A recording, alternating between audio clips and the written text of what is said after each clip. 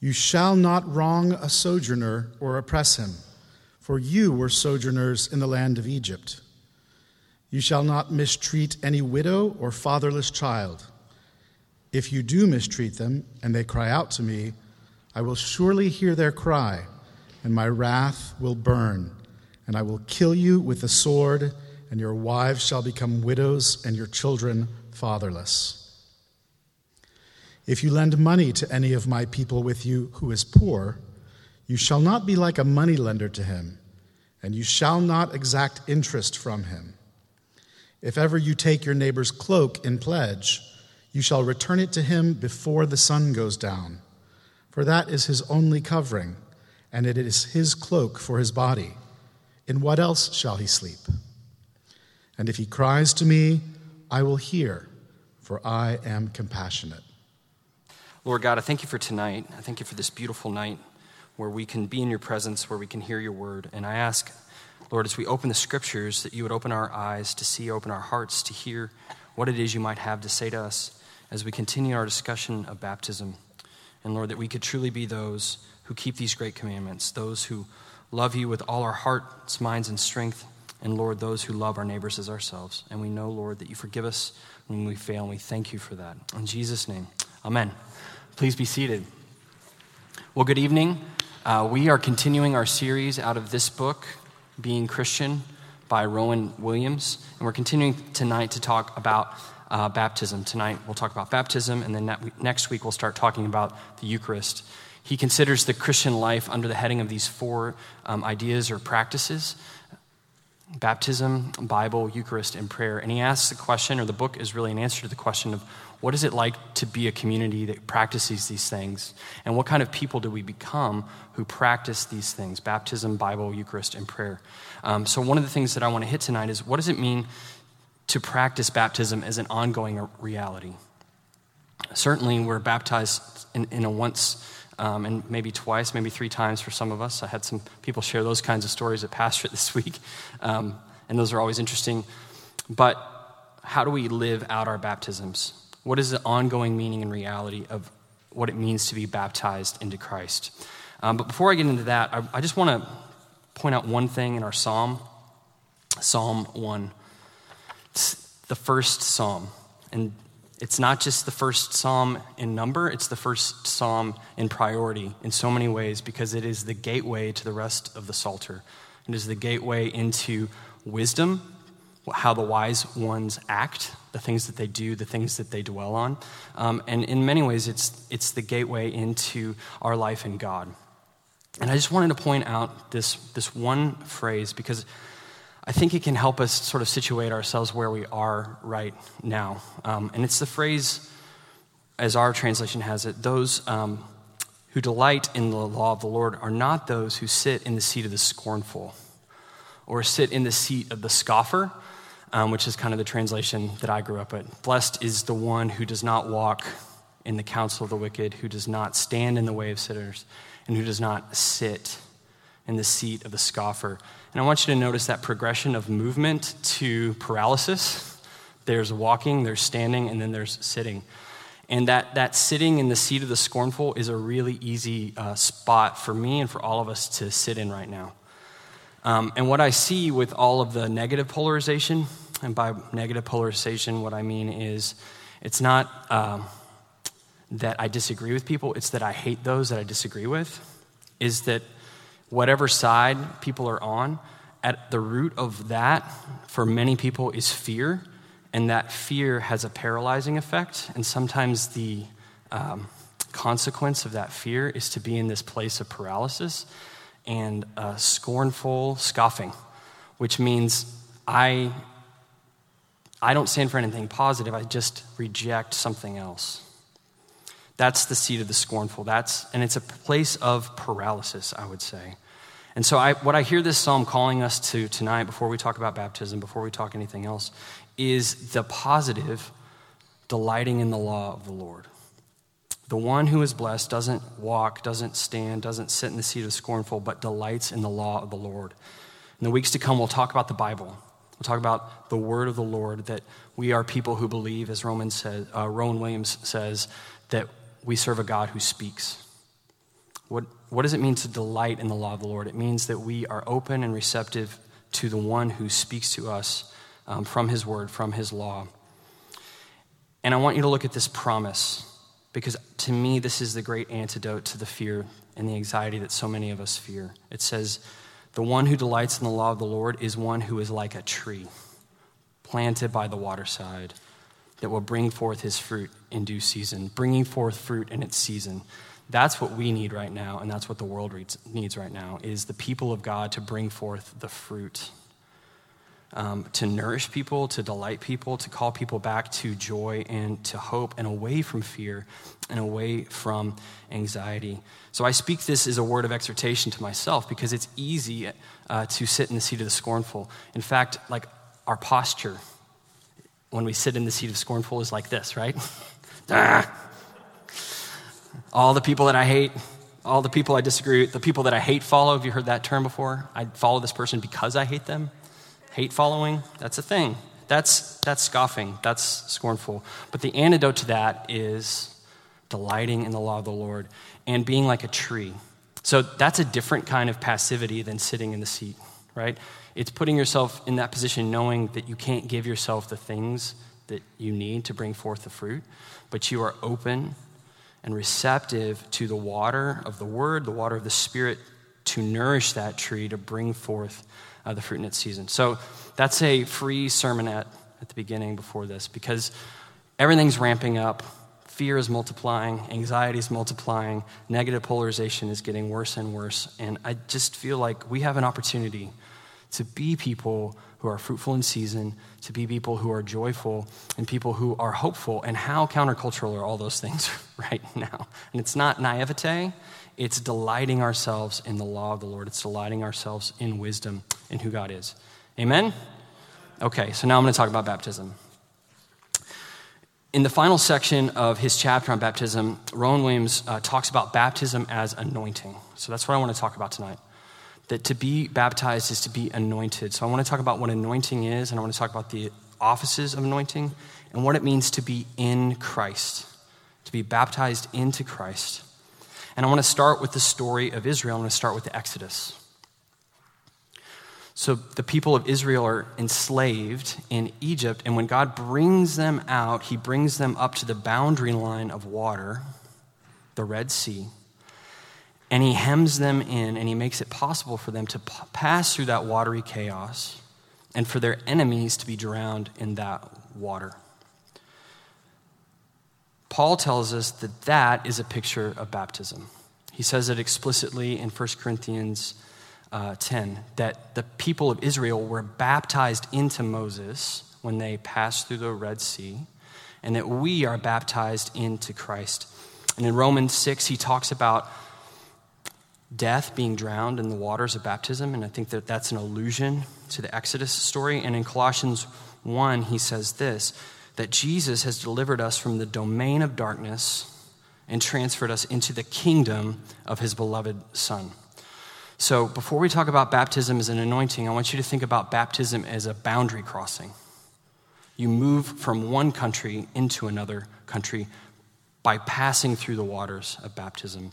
That the people of Israel moved out of slavery, out of darkness, out of the land of death into the land of freedom, the land of life, the land of light. They were transferred from the domain of darkness into the kingdom, the promised land. And that baptism is the same for us, that we are delivered out of the domain of darkness into the kingdom of light, the kingdom of his beloved Son. So before we think about baptism as anointing, think about it as a boundary crossing. We used to be citizens of this place, and now we are citizens of this place, and we are getting ourselves accustomed to the habits and practices of living in this new land, this new kingdom of God. So with that in mind, as baptism is a boundary crossing, I want you to think about Jesus' baptism and where it took place, the Jordan River. And at the Jordan River, when Joshua led the people out of the wilderness into the land of promise, what happened was a reenactment of the crossing of the Red Sea. And the waters parted, and the people of God went into the promised land. They passed through that boundary one more time, as a picture that God had brought them out of the king of darkness into the kingdom of promise. So think of Jesus as a new Joshua who's at that boundary line again, being baptized into that river, and he's about to go in on mission to the promised land like Joshua to confront the enemies of God. And Jesus' baptism in the Jordan is a boundary crossing, but it's also a declaration of the Lord's delight in his Son. So when Jesus goes down into the waters of baptism, comes back up, the heavens open, and the Lord speaks over him, "This is my beloved Son, in whom I am well pleased." So when we are baptized, we cross this boundary from the kingdom of death into the kingdom of life, and we hear the declaration of God's delight over us. Because we're baptized into Christ, and Christ is the one in whom God delights. So therefore, we are those in whom God delights, his beloved sons and daughters. Jesus is in the Jordan, and the Holy Spirit comes down, and he is anointed by the Holy Spirit in that moment, anointed for mission. And that's the one phrase that I'd love for you to take away from this, is that to be baptized is to be anointed, and to be anointed is to be anointed for mission. To put it in terms of the prophet Isaiah and the verse that Jesus appealed to to describe his own ministry, he says, "The Spirit of the Lord is upon me because the Lord has anointed me to bring good news, to set the captives free." Go and read those things. What anointing leads to is Jesus' mission. And what our anointing leads to is our mission as a people of God as well. To be anointed by the Spirit is to be empowered for mission. And we see that in Jesus' life. Immediately he goes into the wilderness to do battle with Satan, to rely on the Lord, and in this very heightened, charged way to show what it is to be someone who relies upon the Spirit of God. So to be anointed by the Spirit is to be empowered for mission.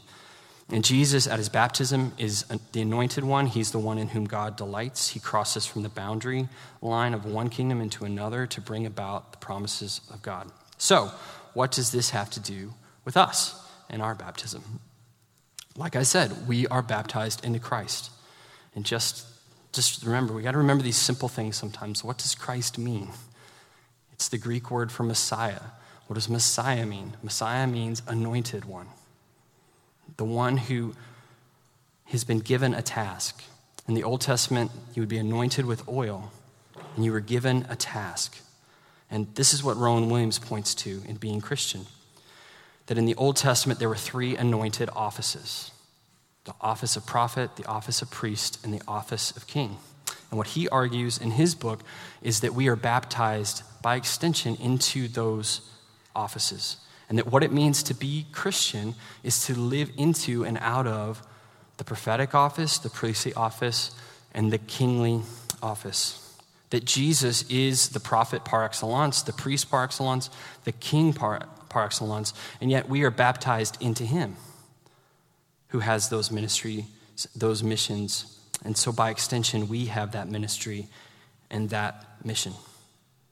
So we have a baptismal identity, which is an anointed identity, which means we are empowered by the Spirit for mission. So I want to talk about the office of prophet, the office of priest, the office of king, and the implications that has for us in terms of what it means for us to live out of our baptismal identities, to live out of the declaration that we are those in whom God delights.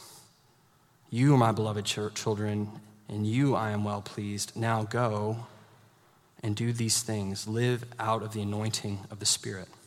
So the office of prophet, when we think of prophets, maybe the first thing that we think of is, future telling, or here's all the bad stuff that's going to go down. And that's part of it. But the biggest part of the prophet's office is to call people back to things that they already know. That when Isaiah shows up, or Jeremiah shows up, Elijah shows up, they're calling people back to what they already know. And the way that Rowan Williams puts this is that a prophet challenges the community to be what it is meant to be. The prophet challenges the community to be what it is meant to be. You probably have a friend like this in your life. I hope you have a friend like this in your life who can look you in the eye and say, hey, this isn't lining up, okay? This is who you say you are. This is what you say you value. I'm calling you back to that. It's not pure denunciation. It's not finger wagging. It's calling people back to what they already know. That's the prophetic role within the church. The prophetic role outside the church is to proclaim what is true and to proclaim that this is a place where there is a community who acts in this particular way, the community of baptism, Bible, Eucharist, and prayer. Rowan Williams says this, that the prophet asks this question, what are we here for? What a great question. That's actually one reason we're doing this series. It's like, what are we here for? You know, there's so many things that have been stripped away from us, how we're doing church. I mean, I'm staring into an iPhone, and it's going to go on YouTube. That's all new. Things have been stripped away from us. But what are we here for? That's the question of the office of prophet. And Jesus does this in his ministry, right? He calls Israel back to who they were meant to be through prophetic announcement and through prophetic action. Like when he turns the tables over in the temple, that's a prophetic action.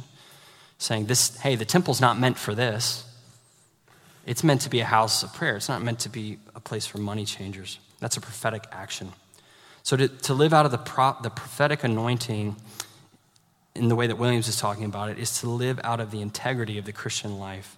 And through the way that we live and through the way that we talk to others is to call people back to what they already know, who are in the faith, and to call the world into what they don't know. That this is what the church is about. Maybe you've heard something else, but maybe you've experienced something else, but the church is about this. So that's the office of prophet. Priest. Now, formally, I'm a priest, but we believe in the priesthood of all believers. And God said to his people at Sinai, even though they had their own priesthood, I want you to be a kingdom of priests. We're a kingdom of priests because the role of the priest is someone who builds a bridge between God and humanity when that relationship has been wrecked. That's the way Williams puts it. I think that's a pretty good description. A priest is someone who builds a bridge between God and humanity when that relationship has been wrecked, connecting God and humanity. Michael Ramsey, he was Archbishop of Canterbury, Anglican theologian of the 20th century. He says that the priestly office is about connecting the heart of God to the people and about connecting the heart of the people to God. It's that mediatorial space. And I do that, Jay does that in a formal way, but we're all called to that. That the way that Paul puts it in 2 Corinthians is that we're given the ministry of reconciliation. That's a priestly ministry. When we say, hey, this is a broken thing that needs to be mended, that's a priestly ministry. And the other aspect of priestliness that I want to call our attention to is that, you know, what we do at this table when we lift up the goods of creation to God and we say, this is an offering of thanksgiving and praise, that's what we're meant to do with our lives. That's part of what it means to be the priesthood of all believers, is that we take the things that God has given us and we are fruitful with them, and then we lift them back up to God in praise and thanksgiving. This is a priestly move, right? We like to do stuff with our hands. This is one of the things we like to do, right? This. And you're supposed to do that too. You're supposed to take the stuff that God has given you and lift it back up to God in praise and thanksgiving. And that's part of living into the anointing of the priesthood of believers. So we have the office of prophet, we have the office of priest, and then we have the royal office or the kingly office. This is one reason I wanted to draw attention to Psalm 1, because what's going on in Psalm 1 is echoing what's going on in the book of Deuteronomy. In the book of Deuteronomy, there's a list of qualifications to be the king of God's people. And one of the things that the king of God's people was supposed to do, and I wonder if this ever even happened in the history of Israel, is that they were supposed to copy out the Torah by hand.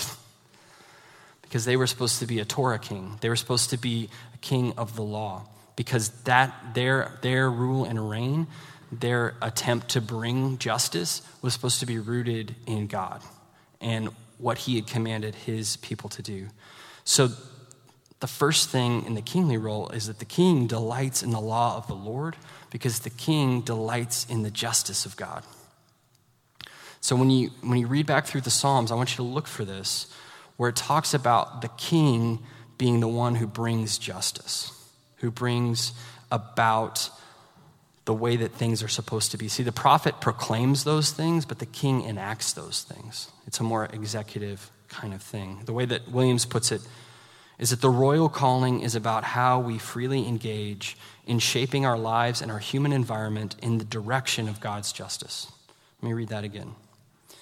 The royal calling, the kingly calling, is about how we freely engage in shaping our lives and our human environment in the direction of God's justice. But we have no chance of knowing what God says is just and unjust if we don't delight in his word. Because that's where, through story, through proclamation, through the Psalms, through his word, he shows us what is good. He shows us what is just. And the king brings that to bear in the world. So part of what it means to be the church is that we bring God's justice to bear in the world. The prophet proclaims that, says, hey, this is the thing that things are meant to be. The priest brings it back together when those things have been torn apart, and the king goes forth and enacts it. And you can see that we desperately need all three of these things. We need all of these things working in concert to each other.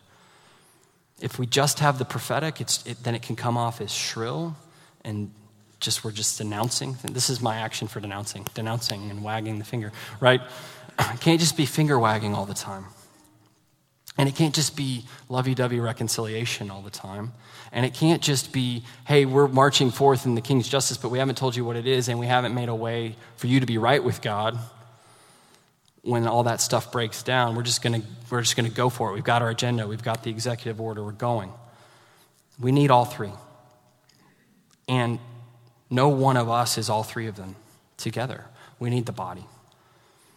I need your prophetic calling back to each other of, hey, this is the way things are meant to be. St. Bart's needs that priestly role of here's what's been cut off and God wants to draw back together. Here's what needs to be reconciled. And we need that royal impulse of this is what God has said is good. This is what God has said is bad. This is what God has said is just. This is what God has said is unjust. And let's go try to make the world look more and more like that. We need all three. So we are those who are baptized into Christ. Christ is the one in whom the Lord delights. That's not a static reality. That's a dynamic reality to go forth into mission. To be anointed is to be anointed for something.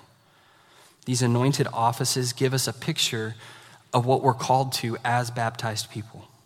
That we're called to this prophetic office. That we're called to this priestly office. We're called to the royal office. There's a church in Cape Cod, I've talked about it before, called the Church of the Transfiguration.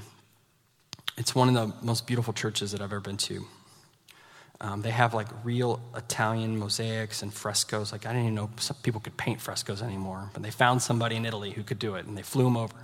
And they have these beautiful frescoes, and the whole center aisle is a mosaic, hand-laid tile, beautiful. It's a tree of life. And winding down that tree of life is a waterway. It's a picture of Psalm 1. There's a tree, it's fruitful, it's full of birds, it's full of fruit. And that water that's flowing down comes down from the altar. The mosaic starts on their altar, and it comes down here, and it goes there, and it's flowing outward. And about 3/4 of the way down the aisle, there's a baptismal font. So you're baptized into those waters. That is completely connected with this tree of life, what happens at the table. But the river in that church doesn't stop there, it keeps going. The river keeps going, it goes out the door, and then right outside the doors of the church, there's this beautiful fountain bursting forth with fresh and living water. And that to me is a picture of living out of baptismal identity, is that this river of life that we've been baptized into, that all that can kill us and hurt us has been buried in those waters. We've been raised up from those waters, and that we're meant to extend the life offered by baptism to the world. It's not just closed up in the church. It's going forth into the world. That's why we say, let us go forth into the world, rejoicing in the power of the Spirit, rejoicing in the one who anoints us, rejoicing in the one who empowers us to go be prophets, to be priests, to be kings. Matthew 28, Jesus, after his resurrection, stands in front of his disciples. He stands in front of them as the perfect priest, the perfect prophet, the perfect king, and he says, all authority has been given to me in heaven and earth. Therefore, go. Go into the world and baptize people into the name of the Father and Son and the Holy Spirit. Baptize them into the royal name of God, the holy triune name of God. Give them the opportunity to become a part of the family of God, and then teach them. That Great Commission, I want you to think of that Great Commission in baptismal terms. We are the baptized ones. We are the ones who have been immersed in the name of the Father, Son, and the Holy Spirit. And he says, go. Go, therefore. Be prophets. Be priests. Be kings. Be those ones in whom the Lord delights, just as he delights in his Son, our Lord Jesus Christ, who is our perfect prophet, our perfect priest, our perfect king. In the name of the Father, and the Son, and the Holy Spirit.